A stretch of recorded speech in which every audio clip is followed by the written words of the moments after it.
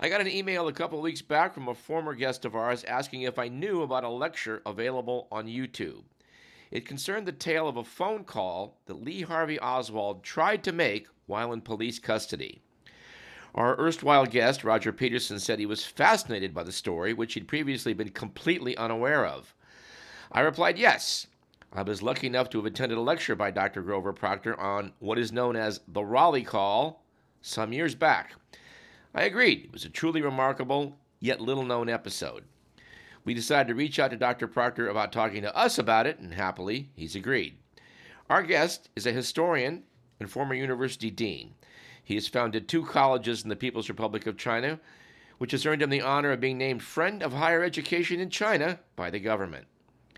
Dr. Proctor is an expert in statistical analysis and has taught all levels of SAME to both undergraduates and grad students in the U.S. and Europe.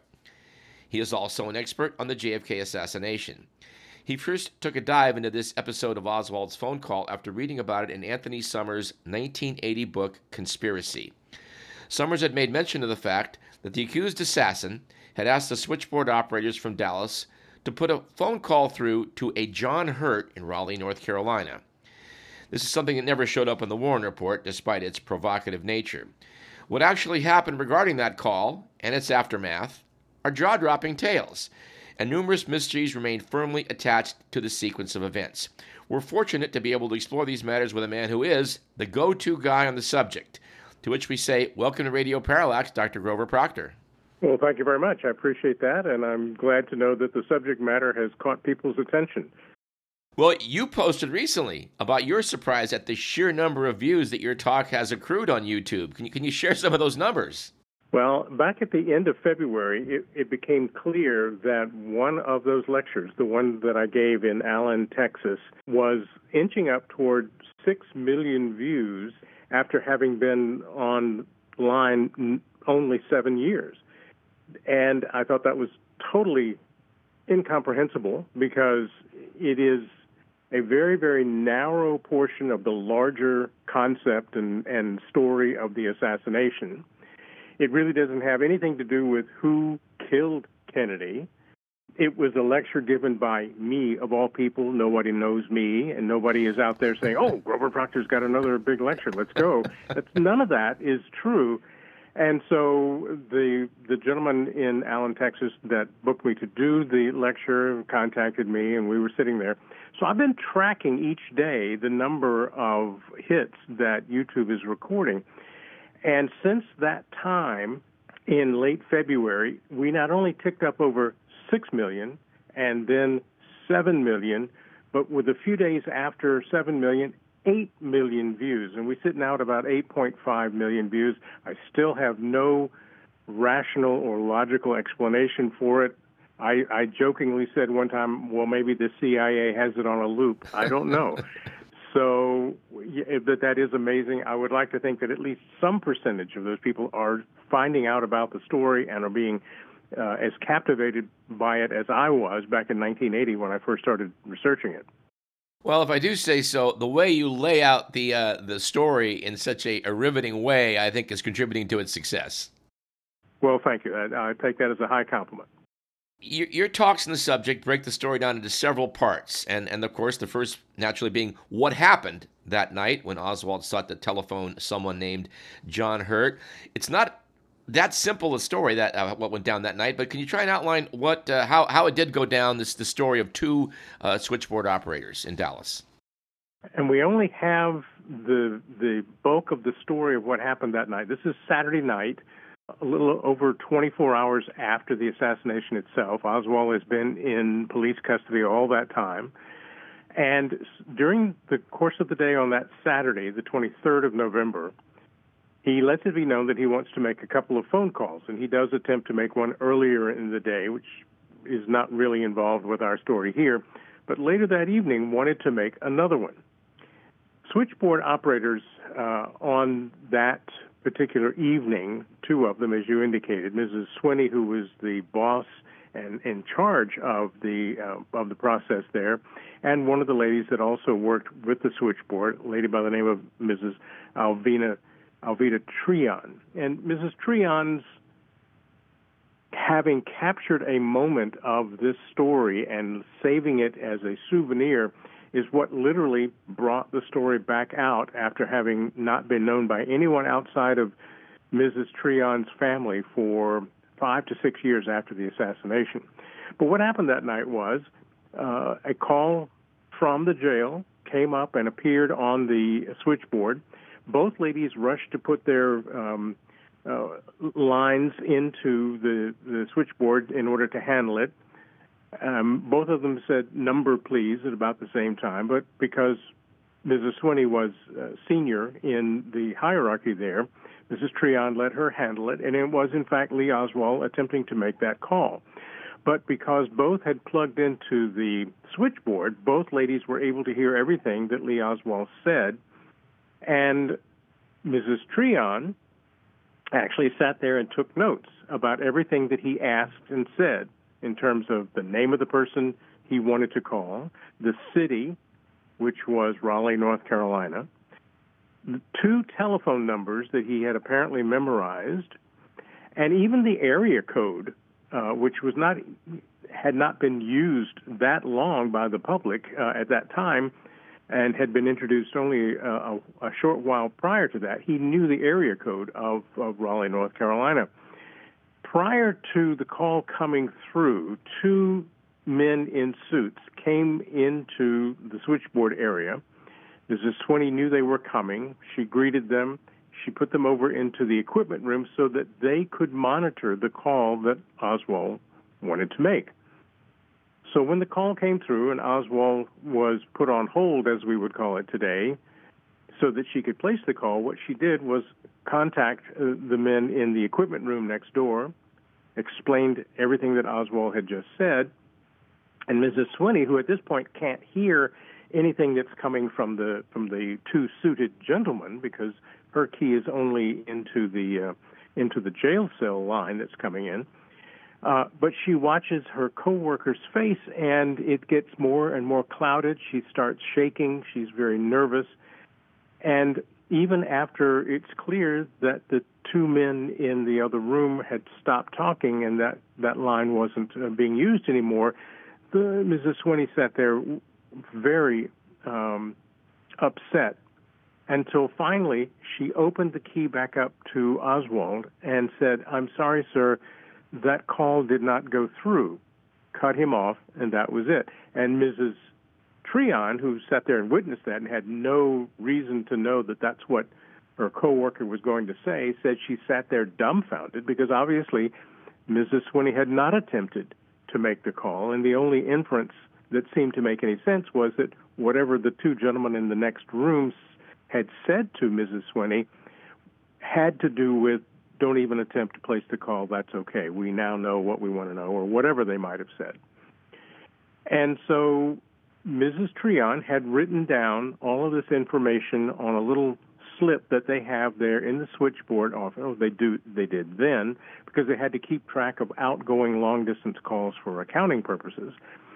And so she had written the phone numbers and the name and all of this information, and she kept that writing that she had done as a souvenir of having been there in Dallas, in the jail, having listened to Lee Oswald, the accused assassin of the president, on the switchboard line, and kept it until 1968, where it magically and quite unbelievably resurfaced in a conversation she was having with a friend over dinner. We can get into that as we want, but that's what happened. And so there was the name, John Hurt, Raleigh, North Carolina, 2 different phone numbers, and that's all the ladies knew. That's all anyone knew that was involved with that situation until much, much later. Well, a lot of questions are raised by the events that you've just described, and we probably should hit those momentarily. But almost of equal mystery and intrigue is this part 2 of this saga, where Mrs. Treon does pass this information, which nobody really knows about, and generates a lot of attention. That itself is a curiosity. Can you unspool how that happened? Well, we don't know too much about Mrs. Treon. She died in 1999, and I never actually got hold of her to interview her. But those that did described her as a person who was not seeking attention, not trying to be, oh, look what I have a piece of history. She was literally having dinner with a family friend one night and happened to mention that she was there in the Dallas jail on that time. And, oh, by the way, I heard Lee Oswald try to make a phone call, and I even have a phone slip about that. And the gentleman who worked in the in law enforcement at that time said, oh, I'd like to see it. They talked about it. He said, I'll bet the sheriff would like to see this, because by this time Mrs. Treon had moved her family to Greene County, Missouri. He said, I bet the sheriff would like to know about that. So he calls the sheriff the next day. Sheriff says, I think this is out of my pay grade. I think maybe this is the FBI's trip here. So he contacts the field office in Springfield, Missouri for the FBI. They come and interview Mrs. Treon. So that's how the government actually found out about this. It was not known by anyone that was willing to talk about it at the time the Warren Commission was collecting its data. And had it not been for that brief conversation and the gentleman's taking it up the line to law enforcement, in this case federal law enforcement, probably would have sat in Mrs. Treon's hope chest or wherever she had it for the rest of her life, and no one but she and her family would have known about it. That is going to be the jumping-off point that will take it ultimately to the House Assassinations Committee and their long research into it. And that's at the end of that I jump into the story and start reporting it to the public, because the House Assassinations Committee did not report it to the public. That itself is a curiosity. But between the time of this going up the chain to the sheriff and the FBI, and the data got out. Somewhere along the way, an affidavit is produced with the information, with as you note in your lectures, some inaccuracies. But a lot of people got interested right away. Phone calls started being made. Prominent attorneys like Bud Fensterwald, who was expected later to become the head of the HSCA, but did not, was interested in this. Lawyers were asking questions. Journalists were asking questions. I mean, the word got out once that this went up the chain.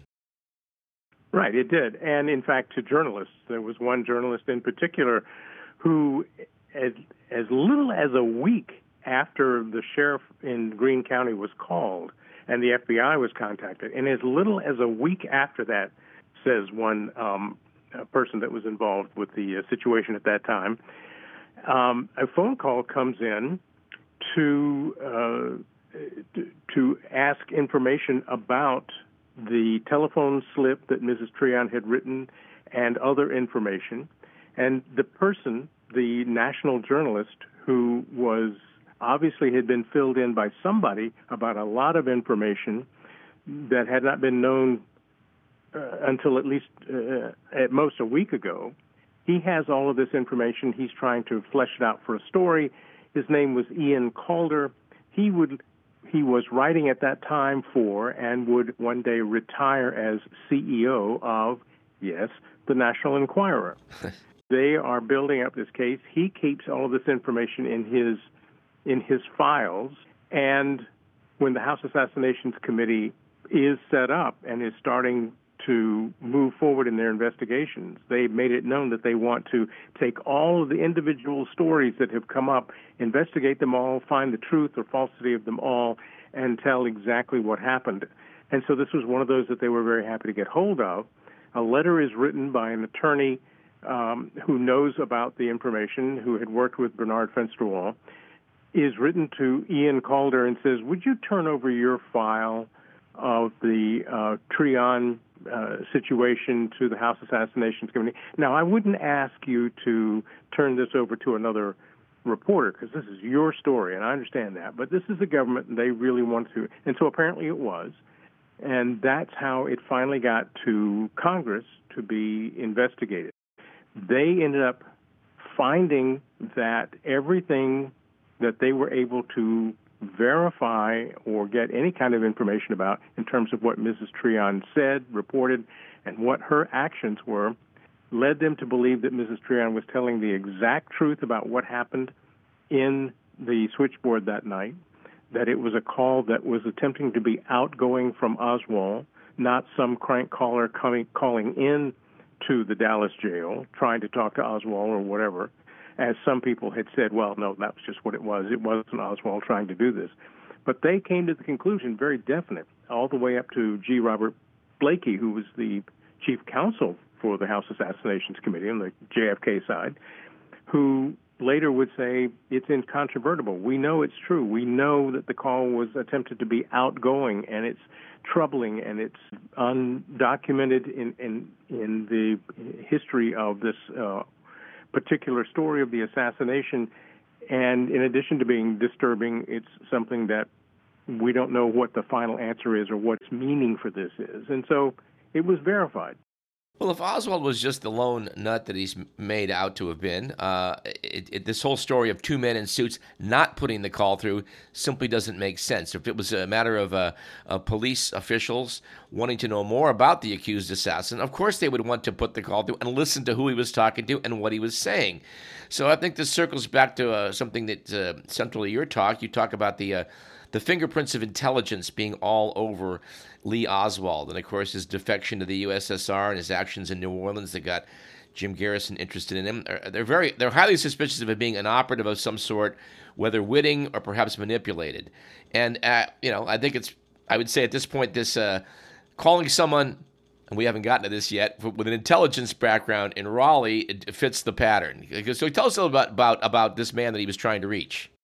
Well, and you're exactly right. I think I've been asked many times in my lectures and so forth, who do you think Oswald was? Who was he working with? Was he a spy? That sort of thing. And the answer that I've come up with that I can live with, I can't prove either way, I think it's one of two things. Either, if you look at what he did in the months and year leading up to the assassination and who he associated with, he was either working for American intelligence or, and I actually think this latter one is more likely, or someone was leading him along and making him believe that he was. And he is described by people who knew him very closely as a very patriotic young man. He had been a Marine. He was proud of being a Marine. And so he could have been an easy target for someone wanting to manipulate. That's all I can say because I don't know what the truth is. But that seems to be our choice. So if someone were trying to manipulate him, one of the things they might say is, well, you being a spy now, if you ever get caught, if you ever get into trouble, if anybody tries to give you any problems, don't call us. You just don't do that because you don't want to give a direct line back to us. We're going to give you a name of a person that if you get into trouble, call this person. He will then get in touch with us, and this cutout person, as it's called in spycraft, will be the one that can honestly say, no, I never knew Lee Oswald, and so it will not go directly back to us, and that link will not be made. And so it appears, and this is the only logical conclusion I can come to, I can't swear that it's the way it happened, but it certainly fits all the facts as we know them. It appears that someone along the way said to Oswald, if you do get caught, call a man named John Hurt in Raleigh, North Carolina. And it appears that they didn't even give him phone numbers for this John Hurt, or phone number for this John Hurt. And the reason I say that is, remember when we were talking about the phone slip that Mrs. Treon wrote out, she put down 2 telephone numbers. And as it turns out, those were the 2 telephone numbers that in 1963 belonged to men called John Hurt. And that's the way they were listed in the Raleigh telephone directory at that time. So if Oswald, thinking, okay, well, if I ever need this John Hurt, I need to know a phone number for him, if he had called what they called information back then, 411, or what we call directory assistance now, if he had called that and said, I want a phone number for John Hurt in Raleigh, North Carolina, he almost certainly would have been told, well, there are 2, which one do you want? And he apparently would have said, I'll take both. He got both. He memorized them. And that's why he knew 2 numbers to tell the switchboard operator. Now, the person that was the number 2 on the list was very, very quickly eliminated once the House Assassinations Committee started looking into it. He was very, very young at the time. He was a high school dropout. He worked in what they call the tire recapping business, and just seemed to have no connection at all, or to be a likely candidate. And that was okay, because the first telephone number that was there was for a John David Hurt, who in World War II had been in U.S. Army counterintelligence during World War II. Unfortunately, his life kind of turned around after the war. He developed very strong and debilitating, almost crippling physical diseases. He was diagnosed with mental problems, psychological problems. He ended up being an alcoholic as well. He was very, very strong in the precinct level of the Democratic Party in Raleigh at that time, and he was known for calling up the governor's office and swearing at the governor's office people because the governor hadn't come down to their precinct to meet with them and that sort of thing. He had that record with the State Bureau of Investigation at the time. So if you were trying to find somebody that was way off the radar screen of anybody that anybody would have any sort of respect or pay attention to, unfortunately, this gentleman, John David Hurt, would have fit the bill perfectly. And they would have known about him, perhaps, because of his former work in the Army, or however. And so he would have been a good throwaway person, such that if Oswald ever did call him, A, no one would ever find out, and B, even if they did, no one would believe that he was calling him for some reason or whatever. Again, we can't prove any of that, but that is the definition of the timeline and the facts that seem to come together and meet all the qualifications for truth that this story has uncovered. At this point, we should introduce, I think, a rather explosive speculation that came out of former CIA officer Victor Marchetti. He wrote a book that was censored back while I was in the late 60s or 70s. He left the agency. He was fed up with their behavior. He wrote a book about it. It was taken to court. They did censor what got published. He knew of what he spoke, and when you got around to asking him about this Raleigh call, he certainly thought he knew what it was all about. Can you talk about that? Sure. Victor Marchetti was very forthcoming with us. He was very direct. He said, I told him about the story. He was not aware of it at the point, but he said, I know exactly what was happening. John David Hurt was Oswald's cutout. They sent him to John David Hurt in case he ever got in trouble. He would have gotten to the people who Oswald was working for, quote unquote, and their intent at that time would be, their responsibility would be to go to the authorities and say, you don't have to worry about this man, he's okay. And that's what Oswald would have been expecting, and that's what he would have been promised. But Marchetti said no. He said, I think if you look into Oswald's Marine past and how when he left the Marines, he, within a short period of time, defected to the Soviet Union. I think you're going to find that he was not the Marxist that everybody thought he was because he went to the Soviet Union, but that he was being run by a program for disaffected American soldiers to defect to the Soviet Union for our intelligence people and agencies, hoping that they would be picked up as agents in Russia, in the Soviet Union, and could play, therefore, double agents and send back to the American people things that he would find out over there. He said, and in fact, I'm not surprised that this John David Hurt's in North Carolina because the training base for this program was at Nags Head, North Carolina. And people have come forward afterwards and said, yes, I remember seeing Oswald at the Nags Head training and so forth. So that again, builds up several layers of credibility to the story and makes it look like that either he had been officially recruited into the intelligence work here or someone was trying to make him think it was. And either way, he got caught up in something that was apparently too big for him. Well, the Marines, which Oswald was a member of, or the Navy, a part of the Navy, and the Office of Naval Intelligence, reportedly, per Marchetti, was trying to create a a program for these defectors, and that just absolutely fits Oswald to a T. And I'm really surprised to hear you mention that others now say they saw him at Nag's Head. I was unaware of that. And I guess my next question was, do you have other evidence that's backing up this claim? So far, a former CIA pilot who has since retired is the only one. I won't give his name here. He's in the literature. You can find it. Right. He is the one that has said, yes, I remember seeing him there. And his research, or I should say that his information that he has given to researchers, has proved accurate enough in the past that we have a tendency to believe what he says. Well, this Raleigh call does not speak to Oswald's culpability in the assassination, but it certainly points to how his true identity is unknown or imperfectly known at the very best. Can you speculate on the matter of his actual guilt in the assassination? Some people, myself included, sincerely doubt that he was an assassin at all.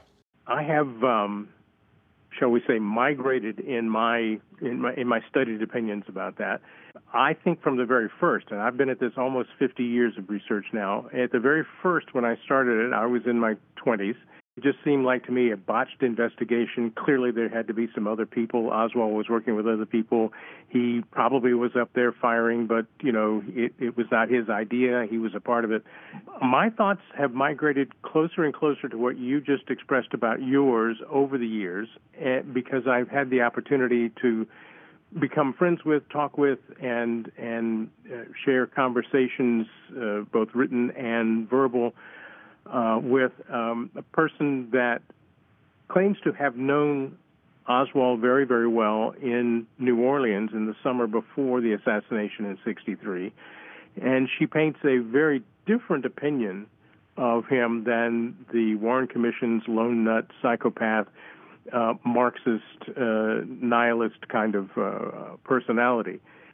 And that, plus the testimony of people who said that they claim to have seen Oswald standing in the second floor commissary, calmly drinking a Coca-Cola moments after the assassination, and plus the paraffin test that proved that he had not fired a rifle that day, and other things that have come up, leads me to believe that it's entirely possible he was not the assassin, that he never fired a bullet that day. Can I prove that? No. Is it something that people whom I know and respect and who are very intelligent disagree with vehemently? Yes, absolutely. And so we just agree to disagree.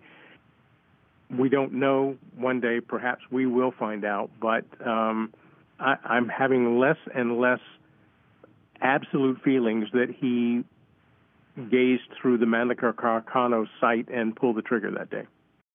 The Biden administration is currently being sued to gain compliance with the JFK Records Act, and that's a friend of ours. This program, Bill Simpich, is involved in that. I think you'd agree that the CIA and other intelligence agencies like the Office of Naval Intelligence, etc., that they're hiding some things. What would you like to see released, above other things? I had a lot of questions like this from the media back when the data dump, the document dump during the Trump administration was, and then now with what small amount was released here in the Biden administration. I had the news media contacting me all the time, especially during the first one when we were supposed to get hundreds of thousands of documents. And, do you think we'll know the truth? What do you think it'll show? And all that. And I disappointed every single news person that ever came to me with that. I said, it's not going to matter. I don't care how many pieces of paper we end up seeing, or facsimiles, or any kind of document that form that they come out of. You're not going to see anything that is going to be the smoking gun. Oh, well, really, it's sort of like they wanted to say, but we want it to. And you knew that that's what they were thinking, because we want a big story. And I said, well, think about it this way. If Oswald was the lone assassin, then any documents that come out are just going to point to that, and, truth is truth. You can't have opinions about truth, right? But if you allow, even for the possibility that there was a conspiracy, even a conspiracy of 2 or 3 people clustered around Oswald or using Oswald as a patsy, whatever you want to say, and have documents that would tend to indicate that. Like somewhere someone along the line took a deposition of someone and said, yeah, I know, I saw the guy over in that other building firing the gun that day. If you had that document and it had been classified as part of all these things in the National Archives, and you never wanted it to see the light of day, classifying it for 75 years is not going to do the trick. And I suggested to them that if there ever had been such a document, it would have been in the shredder or in the fire a long time before now. So I don't really know what the CIA specifically is hiding. They say it's because they don't want to compromise ongoing investigations in the world. That's certainly, if that were true, I would agree with it 100%, but it's also a really good lie to hide behind if it is a lie. I don't know what's in there that they're just so adamant that did not come out, but it really doesn't matter because it's just not going to be there. That's my opinion. I could well be wrong about that, and I would be surprised and thrilled if all of a sudden some document did solve the whole question for us. Sure. In your YouTube video, which we certainly recommend everybody check out after they've heard our talk here today, you expressed an optimism that the truth may be out already. Someone may have already written it up and gotten it pretty essentially correct, and really have figured out how the whole thing went down. And you were optimistic then. I would ask, are you still optimistic that maybe we know more than we even know? Well, I mean, it's if that is in fact true, if the metaphor that I used is correct, that somewhere out there somebody got 98% of it and put it into a book, well, but that's just one book sitting in a whole library of thousands, perhaps even 10,000s of publications, books, articles, whatever that sits out there. First of all, it's the needle in the haystack. How are you going to find it? And B, how would you ever vet it against all those other theories to know that, oh, this is the one right here, this book, this author published on this date is the one that got it 98% true. There's no way really that I can think of that you could pick it up and say, yes, I now know that this is it, and we now know the truth. So logic says somebody probably did get very, very close, but I couldn't begin to tell you which person it was. It wasn't me because I haven't written a book. But if I were challenged to spend the rest of my life reading every single book again and picking out the one, pointless, fruitless, and ultimately frustrating. Well, allow us to suggest, sir, that you do write a book. Maybe one day. We've been speaking with Dr. Grover Proctor about the still mysterious episode of Lee Harvey Oswald's attempt to reach a former military intelligence agent in North Carolina while he was in police custody. There are many details we've omitted here due to time constraints, so we do recommend that you seek Dr. Proctor's YouTube presentation. And better yet, check out his website. Can you please give us the web address? Grover Proctor, and that's Proctor with an O-R at the end, .us/JFK, and that'll take you to a page that lists everything that's out there.